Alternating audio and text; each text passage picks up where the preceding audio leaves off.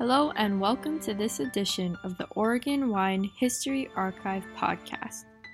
The Oregon Wine History Archive is located at Linfield University in McMinnville, Oregon, and is dedicated to preserving and sharing the Oregon wine story. This podcast will share these stories through oral history interviews that we've conducted throughout the industry. Please enjoy these stories. All right, my name is Rich Schmidt. I'm here with Judy Nedry at her home in Lake Oswego. Hi. April 19th, 2021. Judy, thank you so much for joining us today. Yes, indeed. We're going to start with wine today, so let's talk about why wine. Why wine? Wow. Because I was raised in the Episcopal Church, and wine was part of communion, and it had an incredible fascination for me from when I was a kid on. And then of course, being a reader, I started reading when I was really young, and when I got into real novels, there was always wine. So, yeah, everything about it was intriguing to me from a very early age. Mm-hmm. Tell me about the process of kind of discovering it as you grew up. Well, the first probably, I've always liked to try local products, and I was drinking these $1 a bottle Chiantis, and I'd get a bottle a week when I was a senior in college and think I was a big deal, and so I drank that rot gut for a while, and then real Chianti is a thing of beauty, but this was not, but it did the job. And somewhere after I moved to Portland, I discovered that there were some Oregon wines, and the first Oregon wine I remember drinking was Ma Bender's Rosy Rhubarb, which was, how shall I say this, an otherworldly experience. And it was really good. It was really good. I mean, who knew, Mm-hmm. So that was kind of the favorite wine of the early 70s until I started working downtown Portland, and people I was around were interested in wine, and we started a wine tasting group. And that really started opening doors for me, and it kind of went from there. I met Harry at a bus stop. That's Harry Peterson Nedry, and he was interested in wine. So when we started dating, we really started trying nice wines, Mm-hmm. And he was from North Carolina and hadn't really had any experience with wine. But out here, when we got together, it grew. Mm-hmm. And he was from a farm, and he really wanted to farm. And I was a writer, and I really wanted to write. And after we got married, and I quit working to stay home with little kids, and I was writing about art, and that wasn't going anywhere. There were apparently a lot of people who knew more about art than I did, or thought they did, and so I wasn't selling anything there, and our wine interest continued, and we started going to the local places, and I decided I would write something about Oregon wines because I was passionate about it. You couldn't read anything about Oregon wines in 1980. So here I was, 7 months pregnant with Wynn, my winemaker baby. And she's bouncing around in there, and I set up all these interviews with the pioneer winemakers, and Myron Redford, Dickie Erath. Actually, I spoke to Keena.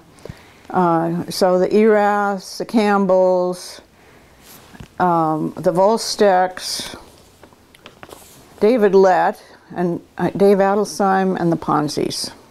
So, the classic, and the Sokolblossers.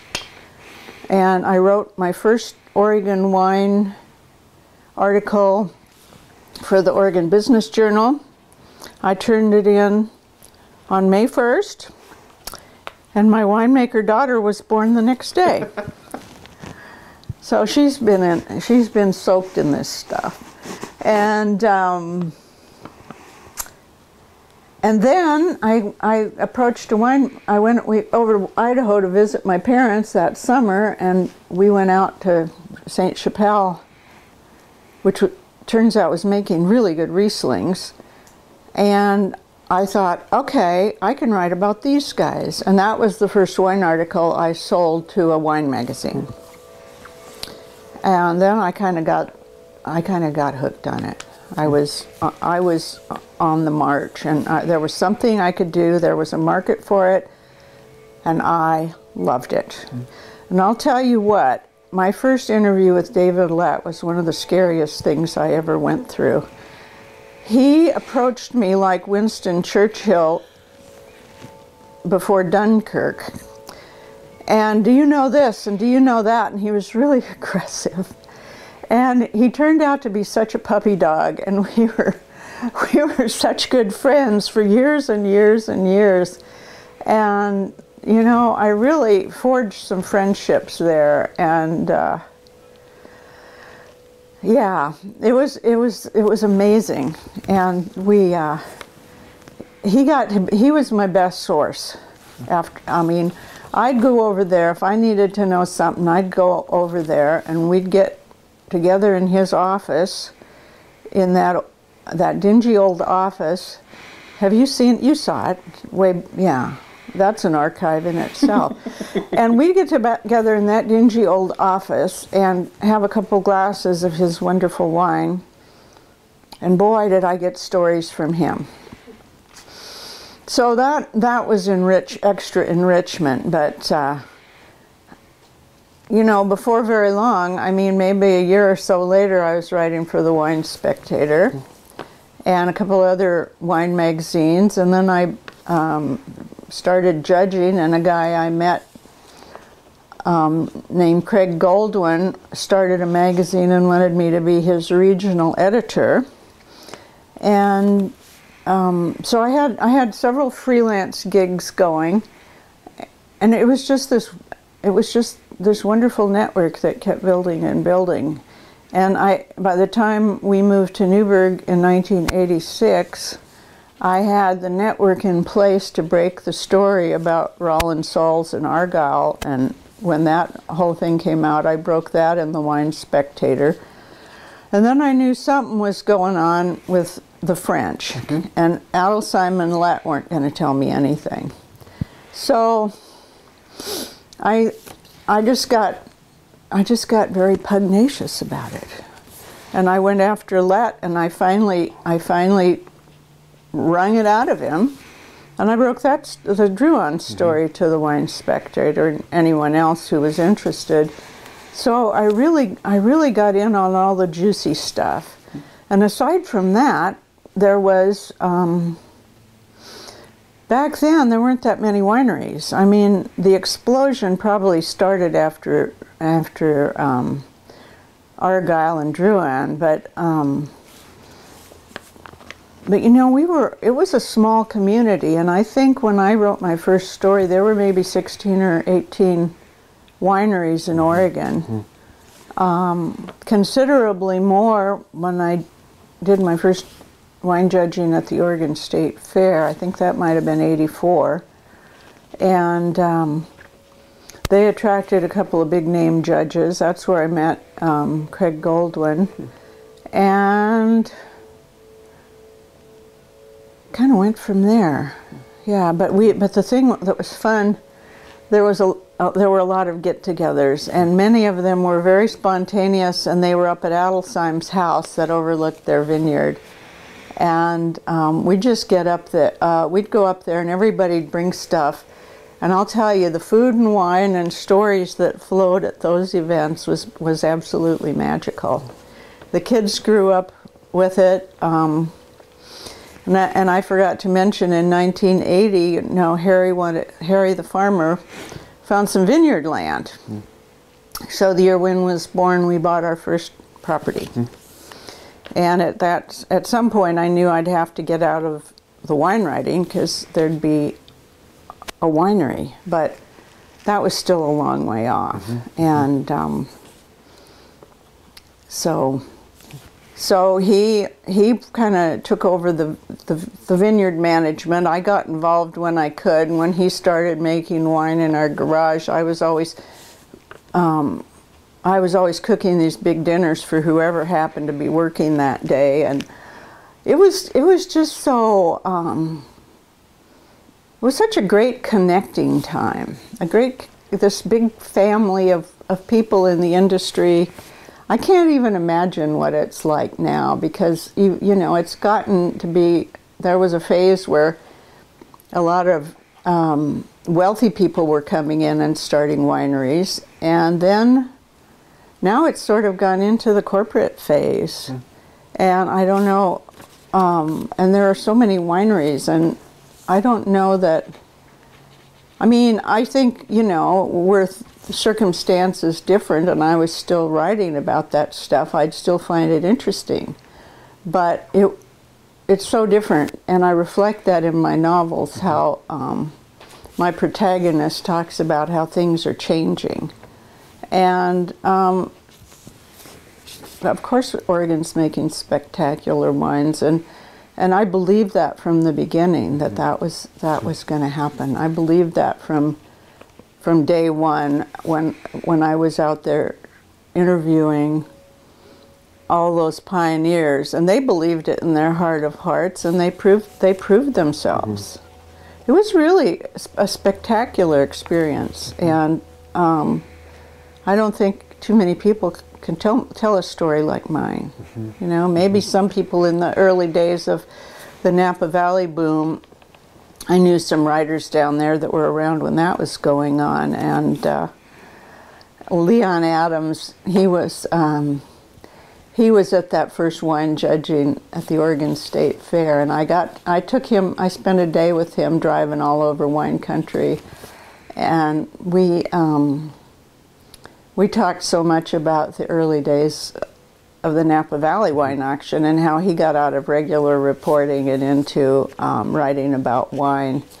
So anyway, that's kind of it in a nutshell. So I have a lot of questions about that, but I want to back up for a second. Sure. You mentioned writing before wine. Tell me about your writing path before you started writing wine articles. What was your schooling and your kind of early writing work? Well, in the fourth grade, I started writing a recipe book. So I've always had, aside from my kind of spiritual interest in wine in the early days, I had this thing about food, and I grew up in northern Idaho, and there wasn't much variety there. But I was always looking for that, and food and wine go together. And then in sixth grade, I was writing plays with a friend of mine. And started out as an English major and then switched into journalism. Went from Whitman College to University of Oregon because they had a really good journalism school and still do. And then I fiddled around down in Eugene with a kind of a quasi-underground magazine called Bullfrog Information Service. And that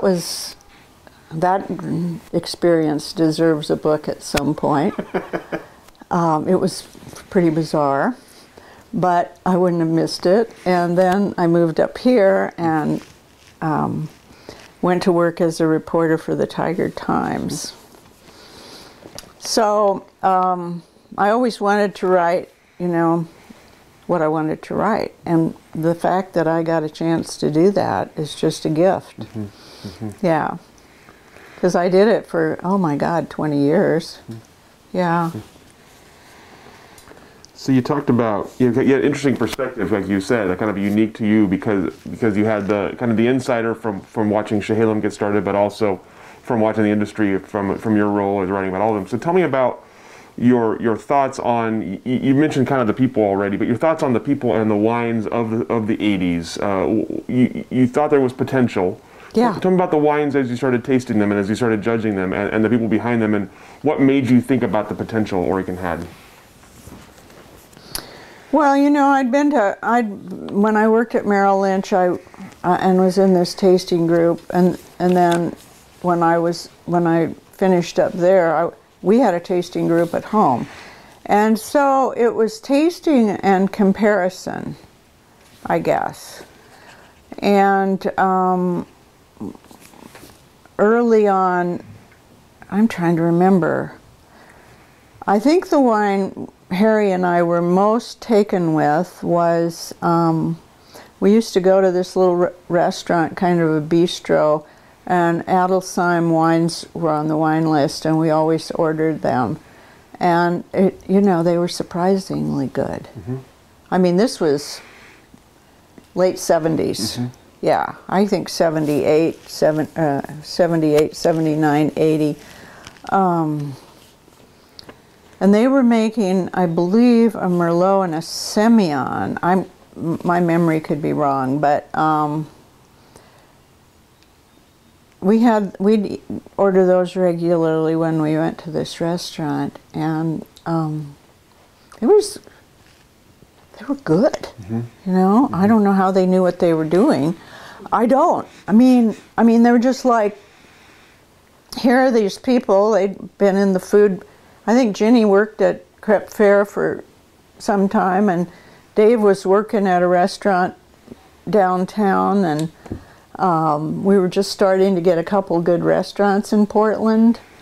And then they had this kind of communal thing going on out at their place very early on. But, you can't make good wine without good grapes. And so somewhere good grapes were being grown. And then Richard Sommer, mm-hmm. At some point I tasted one of his Rieslings, and you don't have to be a genius to know that was the real deal. Mm. Yeah. Richard Sommer could be erratic, but he made some incredible wines. Mm. And I trusted my palate. Mm-hmm. I'd always gone for the good stuff. All my life I'd been looking for the good stuff, and I was finding it. Mm-hmm. And so I knew that people who weren't supporting, weren't trying these wines were missing out, because here we were, and here was this beautiful climate that was just perfect for certain types of grapes. And then Southern Oregon, a whole nother climate perfect for certain kinds of grapes. And then, oh my God, Walla Walla, Washington, where I went to college for 2 years. Mm-hmm. We have it all here. And that Riesling they were growing in Idaho was pretty amazing too. Here was this guy that shouldn't have been making great wine, making really good Riesling. Mm-hmm. And he was passionate about it. And those were great stories to me. Mm-hmm. And I was so excited. I just wanted to share them. Mm-hmm. Yeah. But I trusted my palate, and we'd throw these things in our little tasting groups at home, and when there were some wines available, and they did just fine. Mm-hmm. Of course, there were a lot of stinkers too back then, because people were just learning. But mm-hmm. when you got a good one, it was pretty wonderful, and the learning curve also was incredibly fast. Oh, Elk Cove Rieslings. I just found one in I was doing an estate. I just found one in my late friend's basement that dated from 1982, and I gave it to my daughter, and I said, if this is still sound, you're going to be amazed, because they did beautiful Rieslings. Mm-hmm. Beautiful wines in general, but mm-hmm. their Rieslings were exceptional. So as you started to write more about wine in Oregon, what were the things you were attracted to? What did you enjoy writing about? And are there some memorable stories that you remember writing that you're particularly proud of or think back on? Well, let me think a minute. Well, I was particularly proud of that first one on Idaho Riesling, because I think Miss Piggy on some Muppets show had said something about Idaho Riesling, and I thought, I'll show you, lady, And I have that story somewhere, and so I was pretty jazzed about that, and of course the first one, the Oregon Business Journal, that just sort of laid it all out. This is what's here, and here's, you know, so stand by for further news. David Lett just won that big French tasting, which is where he and Drouin actually got to be friends. They were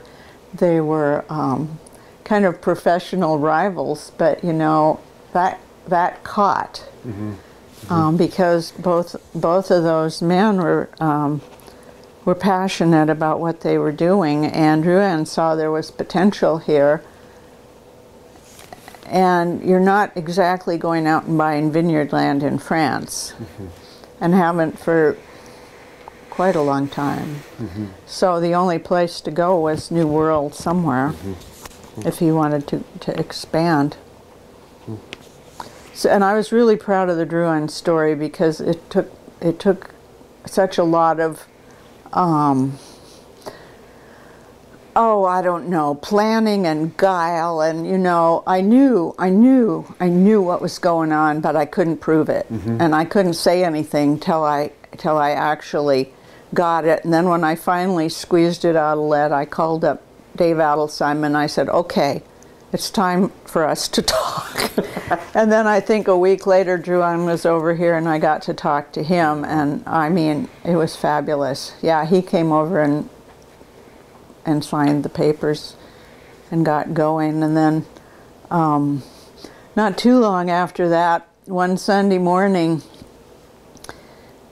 Doug Macy and Ernie Munch showed up at our house in Newburgh, and Doug was an old friend, and Ernie had been the architect we'd hired when we bought this old Queen Anne Victorian in Newburgh, and it needed a complete redo. And they came out and they wanted to know, well, what do we need to know about designing a winery? You know, and we're standing in the kitchen drinking coffee, and Harry and I gave them the goods, and they made a presentation, and they built the main Drouin. And you know, they made it, I think it might have been, it was the first gravity flow winery, and the design is beautiful and withstands the tests of time. And you know, that was the kind of stuff that was happening in our lives, and that was part of the magic. What do you remember of the reaction by the industry and to the Drouins buying in? What do you remember, any reaction to your story? Well, you know, I think surprise and delight. Surprise. A lot of people, like a lot of the tight little enclave, had been involved, you know. And then I kind of wormed my way into what was going on there. But surprise and delight, because we thought it would shine a light on how good things were here, and the amazing potential. Yeah. And I'm kind of foggy on dates, but that had to be 88. 88, yeah. Yeah. Yeah. So. So yeah, we were still very young, and this was such a huge deal for the industry. Yeah, and it was, you know, the French. I love the French winemaking thing. It's so family oriented. So it was just the kind of thing our industry here understood, and they understood, and so it was the perfect fit.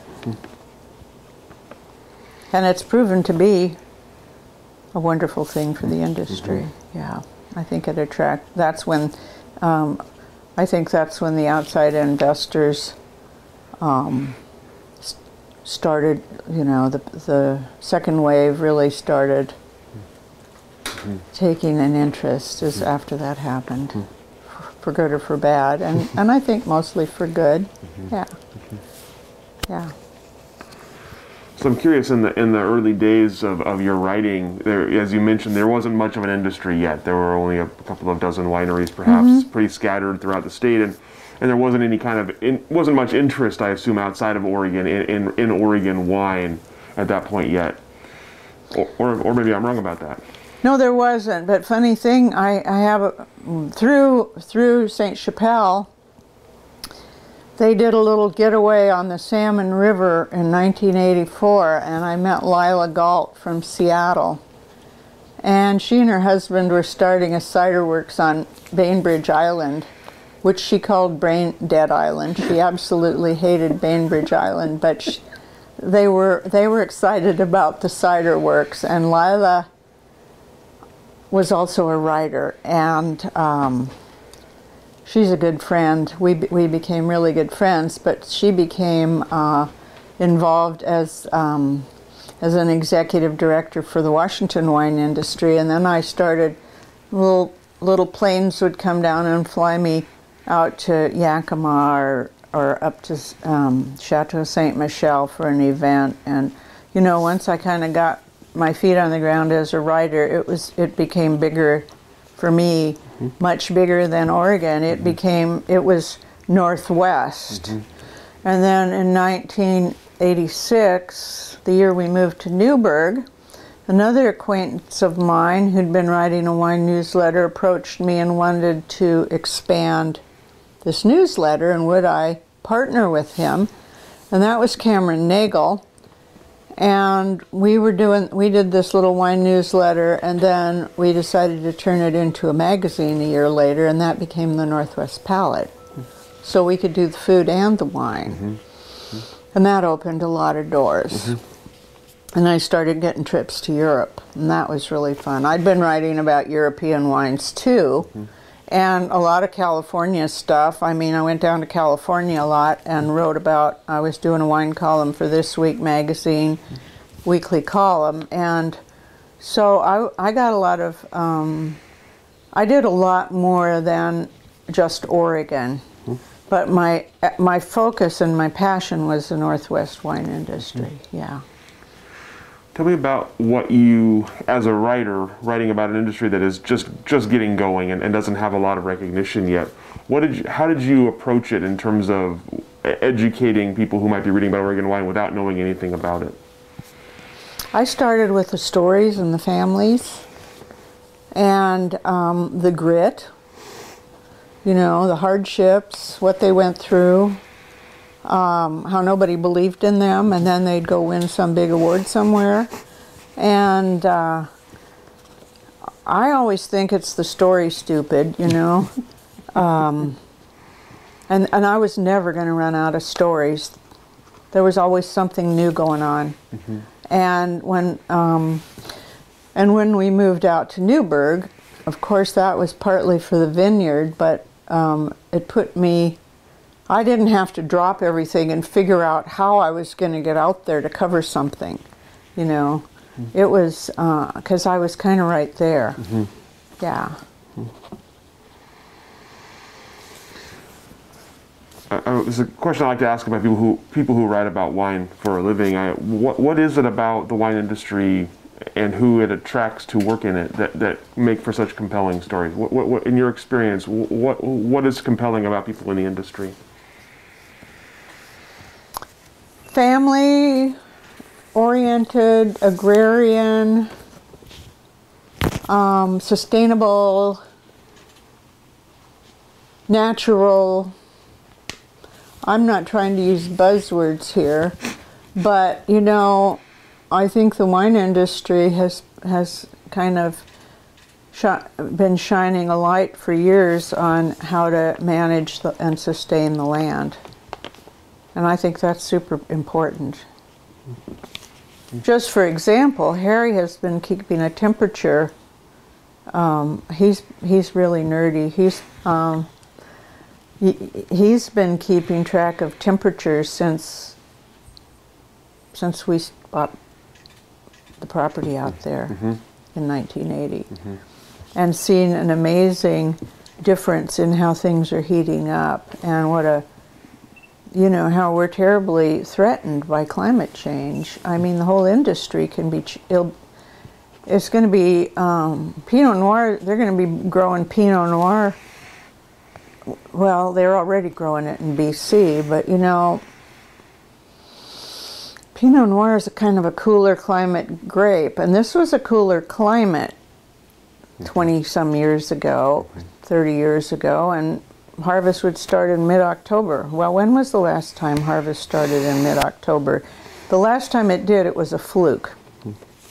So things are changing, but you know, I like the values. I like the wine too. You know, I like the wine too much, but the values, the inherent values of what the industry was doing and how they were doing it was really, really attractive to me. And I liked the people. I didn't find that many pills. You know, how every 4 out of 100 people are going to make you crazy. Well, you know, I'd say maybe 2 in the industry. There were some notable examples, but for the most part, I really liked the people. You know, and some of them were a little odd. Some of them were old hippies, and you know, you had a good mixture of all backgrounds coming together. People who otherwise probably wouldn't seek each other out, and here was this bunch of people that just made it happen. And I'm telling you, we had some really good times when that bunch got together, and there'd be 40 people at Adelsheim's and kids running all over the place and 3 different languages being spoken. Oh boy, didn't get much better than that. Yeah. So in our archive, we have a little book you wrote about Oregon wine, the little pamphlet, I guess you might call it, of Oregon wine families. Is that the only thing you have? No, but that is one thing we have. Oh yeah, yeah. I was curious about the creation of that and what prompted it. Oh, some guy approached me, asked me to write it for him, and I thought, well, I don't have anything else going on this week. That sounds like fun.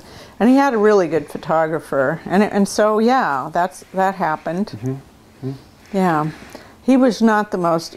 He was one of the 2%ers. Somebody shot him about 6 months after our project. He lived through it, but you know, you can't make this stuff up. But I remember reading it in the paper, and I thought, well, that blippity blip, that's he had it coming. I mean, he just pushed somebody a little too hard, you know. And yeah, I'd forgotten all about that. I was reading it at breakfast and laughing my head off. I mean, isn't that awful? It's just awful. But it struck me funny because he'd pushed me to, you know, by the time we got through with that, I was ready to kill him. But it came out and it was fine. It was the best we could do at the time. Yeah.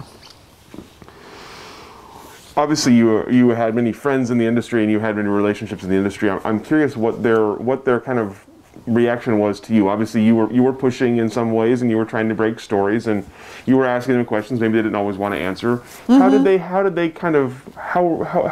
handle you? How were you? Sometimes they just put up with me, you know. I think it was generally positive because overall I was doing for them what they couldn't do for themselves, right? And who else was going to do it? Matt Kramer wasn't going to do it. Yeah. I was kind of a necessary evil at times. And I know people got pissed off with me, and it just happens. Part of the deal. Part of the deal. People got pissed off with us when, you know, their wines didn't get as high scores in the palate as they thought they should get. You know, maybe it was you know, I don't know. Maybe they had a bad day. Maybe we had a bad day. You can't be completely 100% all the time, but We did the best we could, as honestly as we could, as double blind. I knew how it worked. And I finally decided that scoring wasn't the right way to go.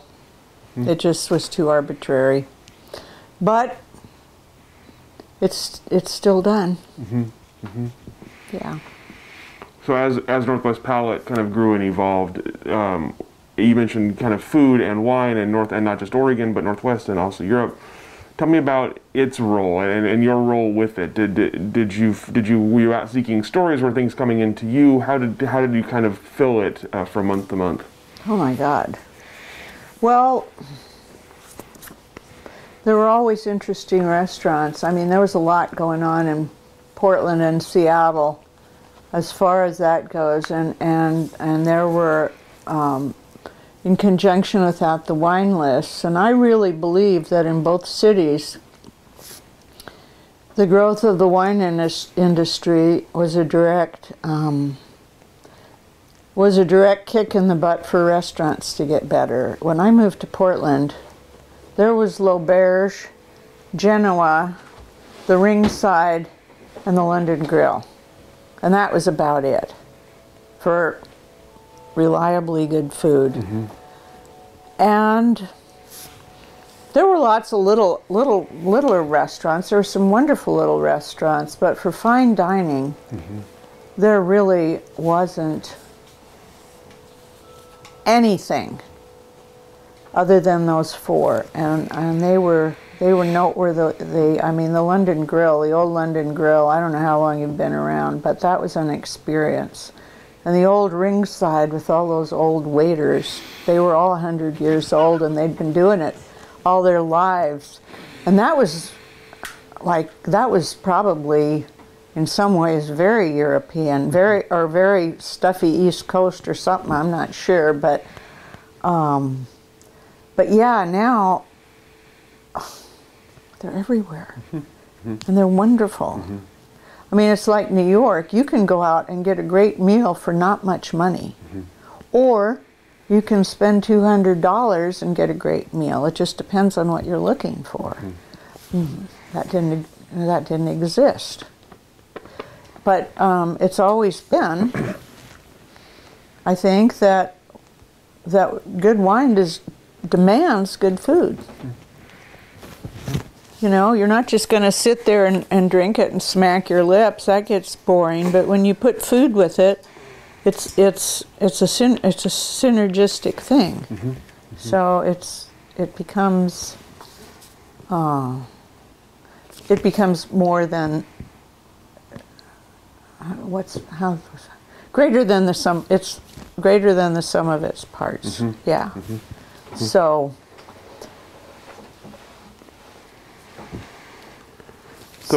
your writing career, I know, has continued since then. Tell me about the kind of the evolution of it from wine journalism. What happened next?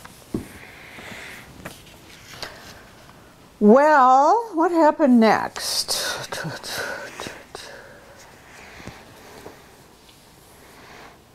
Well, I guess I'll just give it to you, and if you don't want it, that's fine. What happened next was I realized I was an alcoholic. Not because I'd planned that or in any way was okay with it.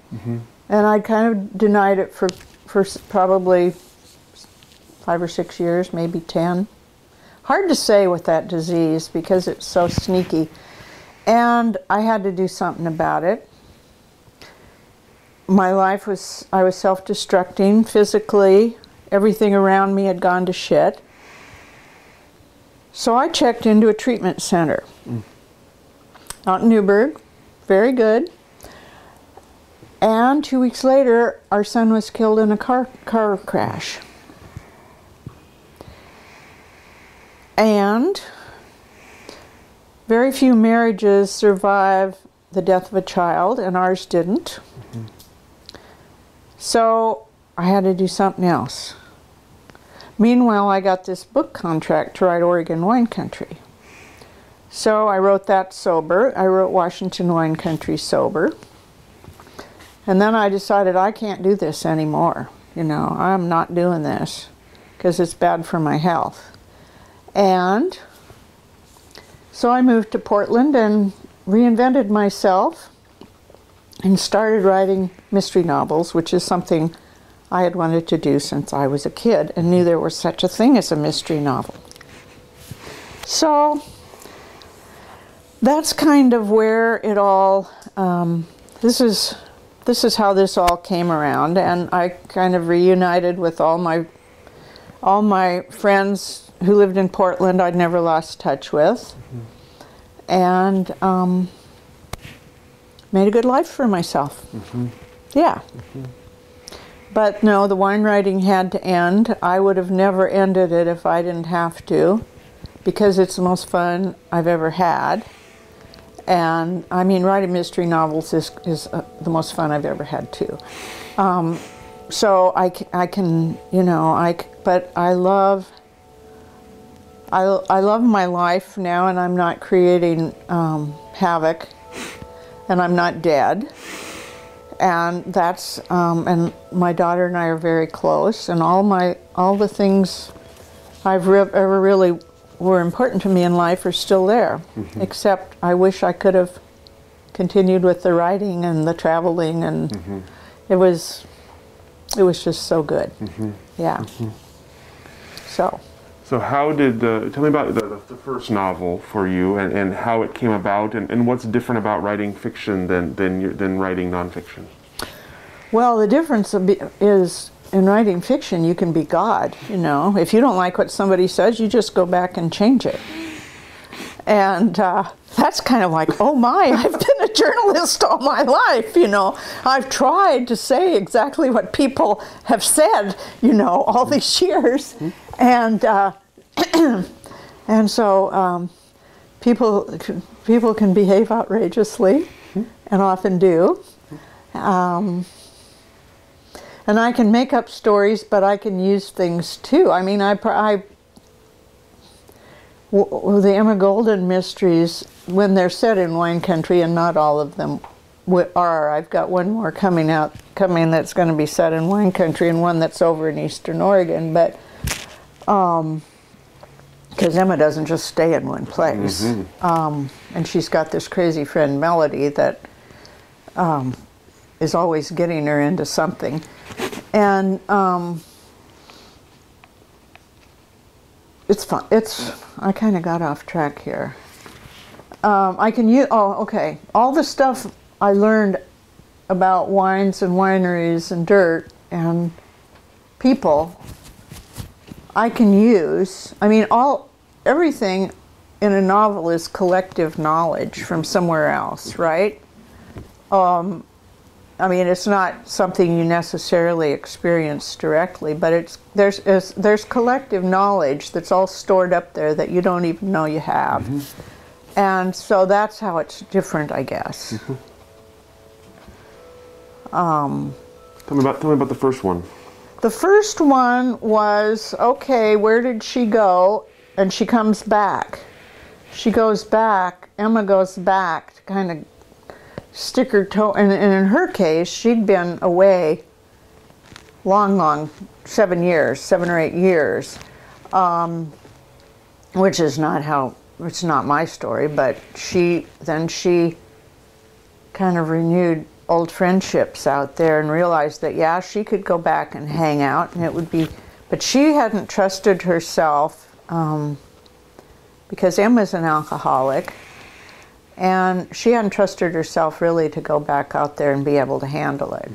And she found out she could, and she found out she still had the juice to write about it, and that it was still interesting to her. And then, oh my goodness, a murder happened, you know, and then another murder happened, and so I had a lot of fun with that. Yeah.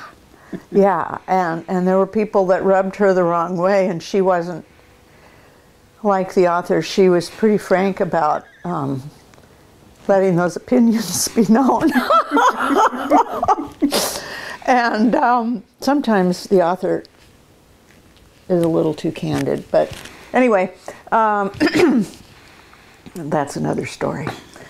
Yeah, that's kind of how it went. And then for some reason in the second one, Emma had a sister who disappeared, and they had to go looking for her. And that had little to do with wine country, but everybody who reads that book talks about the people out the vineyard cruise. It was in February, and they're out there pruning in their yellow slickers, and as they're leaving the area, Emma's noticing that.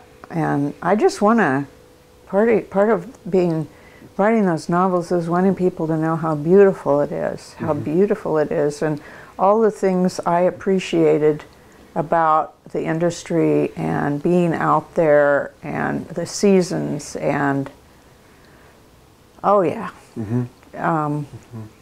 wine country, that there you're back to that agrarian thing again. It preserves the land, and it's still beautiful. You know, I mean, that could be another big subdivision. Actually, Ponzi's old place is.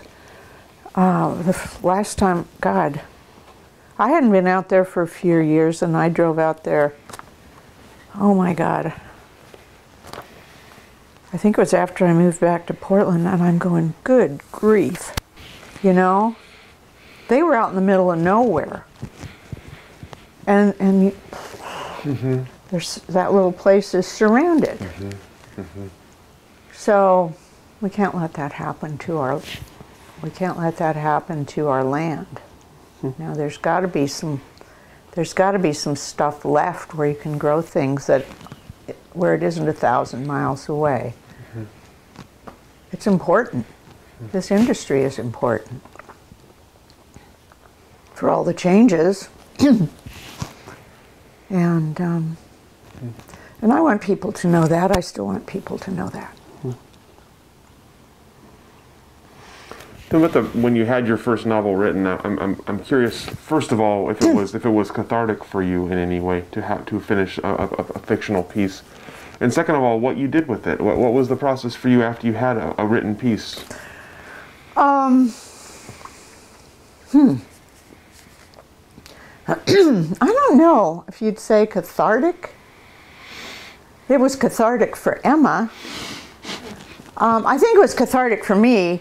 Not so much the material, not so much the material, but the fact that I wrote a novel. It was like having another baby. It took a long time. It was arduous. And when it finally popped out, it was like, oh my God, it's the most beautiful thing I've ever seen. And truly, I thought it was. I self-published. I kind of nibbled around at getting an agent, but I was too impatient. And probably I could have gone, at some point you have to quit writing. I probably could have gone over it another couple times and changed a few things. And I have since then and redone it in the ebook format. Not major redos, but just little things. And I thought it was pretty good. I see mistakes. I see mistakes in all of them. Not typos, not the things that 7 readings and 3 spell checks and grammar checks and everything else, not the stuff that misses, but I see things that I wish I'd done differently. But that's the case with anything you write, And I think there'd be something wrong with it if it was perfect, maybe. I don't know. It's a mysterious process. The part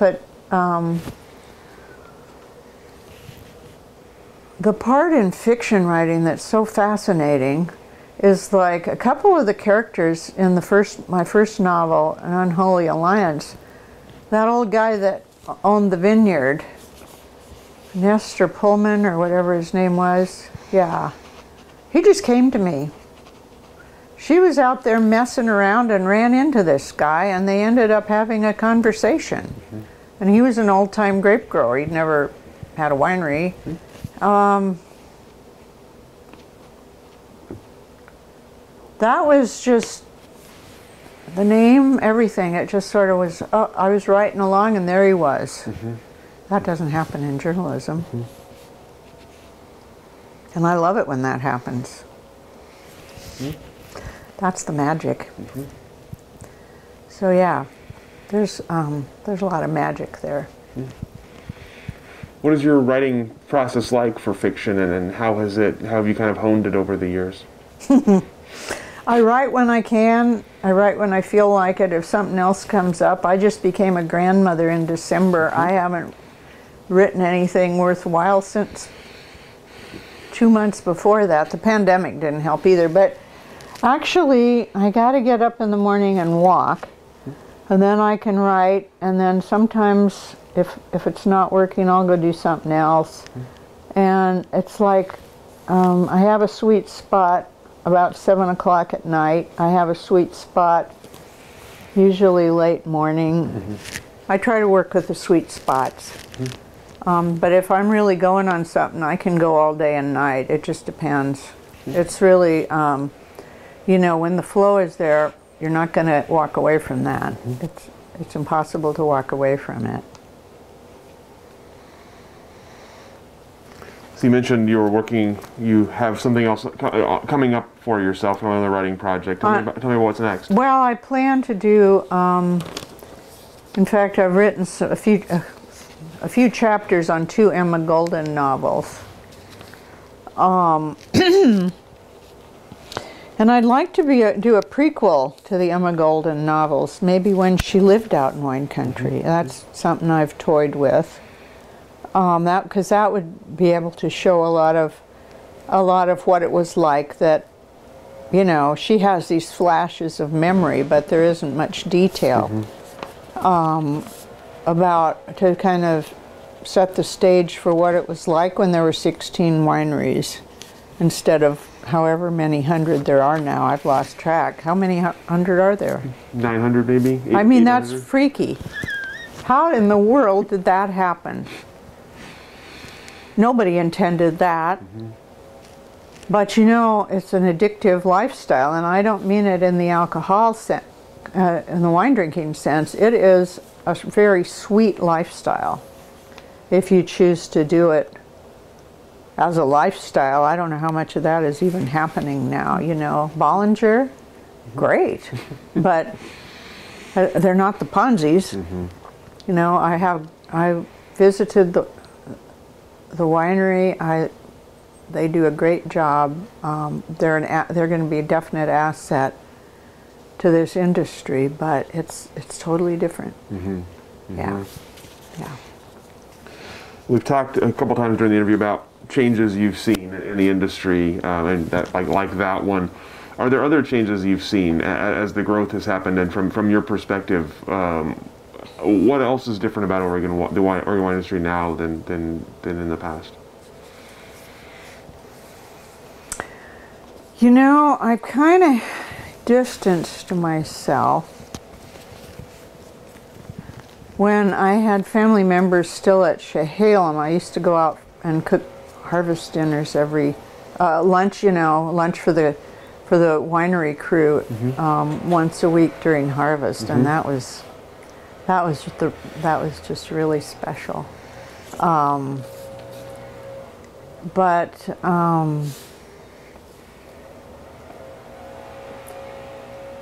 I would guess that one would be hard-pressed to find a really icky bottle of wine, of Oregon wine, you know, because people aren't making, I mean, stuff happens, and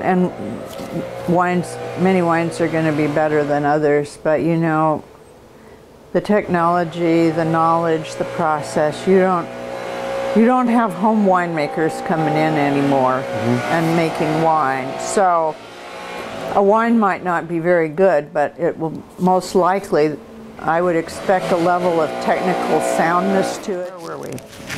You're saying that the winemaking itself is hard. Yeah, I expect, you know, people who started wineries back in our day can't afford to do that anymore. So you have to come in. What I see is a lot of money, and people obviously have it. And I am so glad our early wineries did well. You know, I'm really, really glad that Ponzi's getting bazillions of dollars for, and that they can, I mean, everybody who came up here was taking terrible chances. I mean, they were putting everything on the line for this thing, and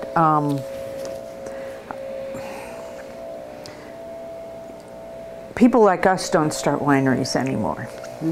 Yeah. Yeah, I mean, when we bought out on Ribbon Ridge, it was $3,000 an acre. I don't know what that land is worth now. Scads. Yeah.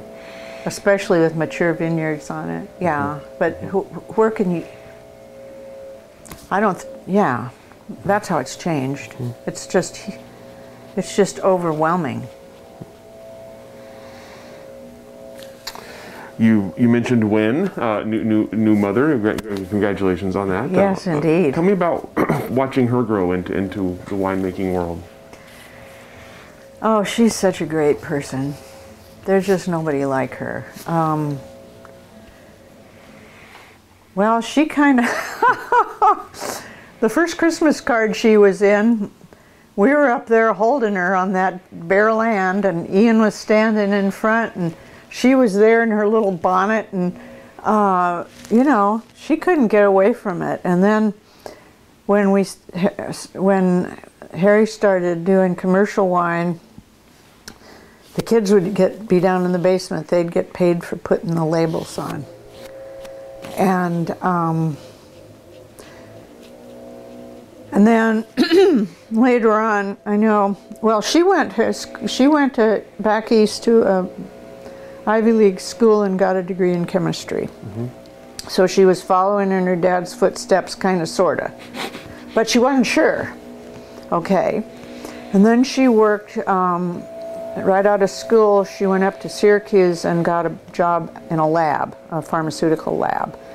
And then she came here, back here after 2 years. She couldn't stand being in those winters. And she came back here and did research at OHSU, and we were out having dinner one night, and I said, how long are you going to do this? And she said, I don't know. And I said, what do you think about getting into the wine industry? And she said, oh, I don't know. And I said, yeah, you get to drink good wine, you get to eat good food, you get to travel to places, you get to go do harvest in New Zealand. Well, she hadn't done that yet, but she'd worked harvest a couple times out at Chehalem, and said you get to go all these interesting places because people in the wine industry travel, and Harry was traveling a lot then, and she said, yeah, and I said, it's kind of a nice lifestyle, and she said, yeah. And then a year later she enrolled at UC Davis, and then she worked harvests in California, and she worked 2 harvests in New Zealand, and she wanted to get her master's degree. She probably could have been a really good winemaker without it, but she didn't want to have to argue with her dad about certain things, and and she knew that she needed some clout, you know. And it worked really well. I mean, they've worked together for years, and it seems like an amazing partnership. They have great respect for each other. She's a crack winemaker.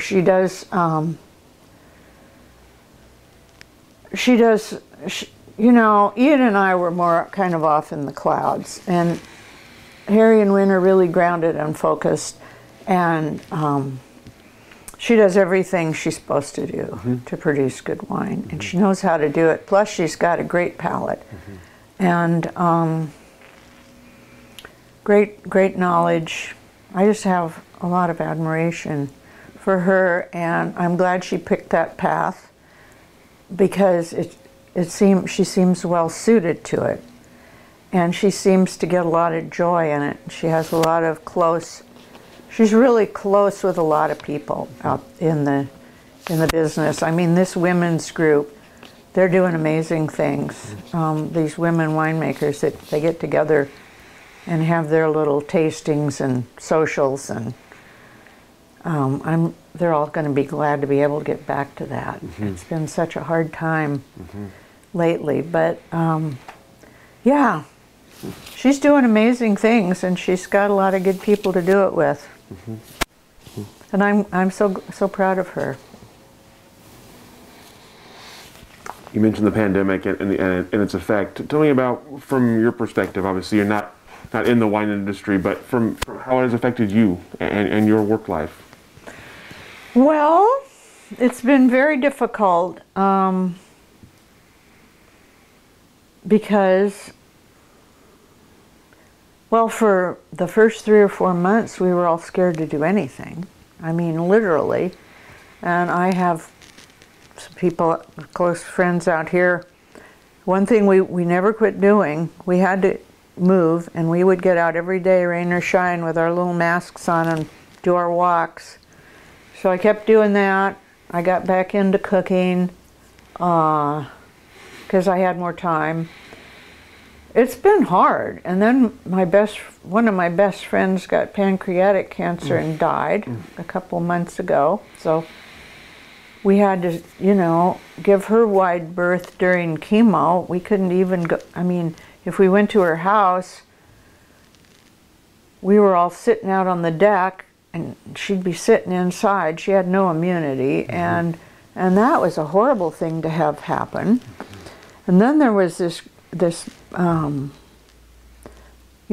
think it was such a blessing to have a grandkid arrive in the middle of it all. And on Harry's birthday, he is all puffed up like a toad about that.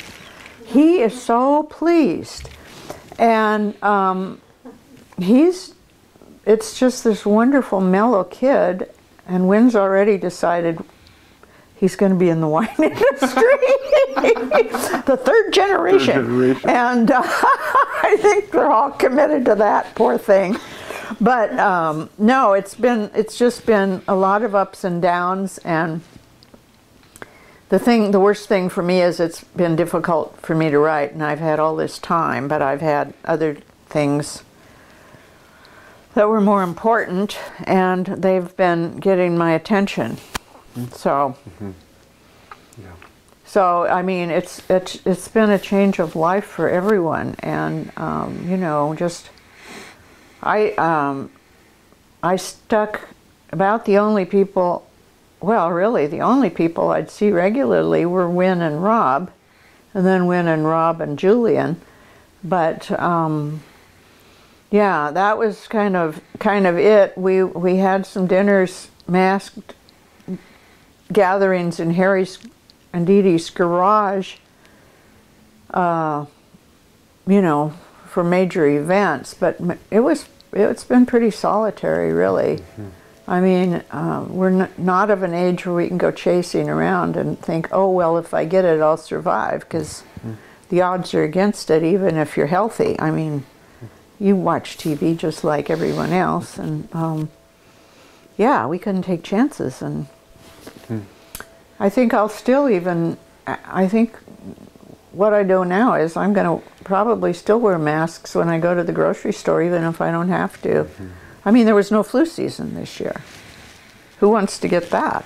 And I think the masks are a godsend, because that's what's, I think more than anything else, that's what's kept people from getting sick.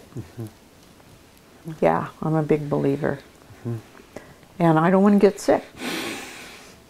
I don't want to get anyone else sick. Yeah, so but the world has changed. For me, at least. You talked about your future writing plans. So what else do you have? What else do you looking forward to in the future? Looking forward to getting back to, and looking forward to tackling in the coming years. I hope I find. I mean, I'm not going to forget how to write, but I hope I find the juice to write a couple more novels, because I've just been struggling with getting going on, really getting into it. You know, I haven't. I've written, like I said, but I haven't really gotten into either of the two of the ones I've started. And Ian was an amazing poet, and I'm going to put together, editing his poetry and getting a book out by Christmas at the latest. So yeah. Yeah, he was, he wrote amazing poetry. And even, I mean, he died when he was 19, and I can't even imagine where he might have gone with that. He would have been maybe another Amanda Gorman. I mean, you know, he just came to him. It's, yeah, when you get that voice, it's not something that happens to too many people. So. What prompted you to do that now with his poetry? Oh, I keep, you know, it was so long, I didn't want to even think about it. I just guess it took a long time to be ready to do it. Yeah. And it's still difficult, but I did get them all out on his birthday last June and read through the whole thing and think, oh my God, look at this, you know, it stands up to the test of time. And so yeah, I mean, it doesn't have to, you know, it's something Harry and I will collaborate on. He's digitalized all the old photos. I think we could put out an amazing book, and there are family members who would appreciate it. And yeah. So, last question for you, maybe a little philosophical for you here at the end. Okay. Tell me about, from your perspective, what is the role wine plays in a society? Well, I think it's a great civilizing influence. It's hard to sit down and have a couple glasses of wine with someone and bear enmity. I mean, it does happen, but it softens edges. It's art and science. And I think it's an important part of culture. I think in conjunction with food, you know, it's just sitting down and sharing. It's one of the most civilized things we can do. Really. And people who, one thing we always did in our family was sit down and have dinner together every night, no matter what. And it was always a remark, no matter where we'd been in the day, or who was mad at whoever else, or whatever else was going on, we did that. And I think in our first world cultures are getting. I talk, you know. I mean, so-and-so eats dinner, and then so-and-so comes home and eats dinner, and then somebody else comes through and eats dinner. No, you got to do this, you know, and wine is an integral part of that. And just, I especially, I mean, I knew that just from how I was raised and how we as a family functioned, that it was where everybody, we got to hear the stories, and it's the story stupid. And it's tribal in the best sense of the word. And more people should do it, dang it. You know? Don't just pretend like dinner isn't important. You got to sit down with whoever you're with, have dinner. And I'm going to beat the drum on that till I'm dead. Oh, I think I've passed that on. I'm pretty sure I have. And it's just really one of the most important things we can do, and wine is an important part of that. And it has been for thousands of years. I mean, it's not somebody's new idea. It's passed the test of time. People aren't going to quit doing it, but I hope. You know, it's really magical. All the questions that I have for you today, Judy. Is there anything I didn't ask that I should have? Anything we didn't cover here today? Good grief, we covered just about everything, don't you think? We've been busy. That was the goal, so excellent. Yeah. Well, thank you so much for your time, for your hospitality, for your sharing and candor. I am glad that this happened. It's been a lot of fun for me. Good, excellent, I'm so glad. Yeah, thank you so much. Thank you. Let you off the hook. Thank you for joining us for this edition of the Oregon Wine History Archive podcast. And thank you to all the supporters, partners, donors, and interviewees who have made our project a success. Be sure to check out our website at OregonWineHistoryArchive.org for more interviews, plus photographs, wine labels, and more. And stay tuned for more interviews as we tell the story of Oregon wine.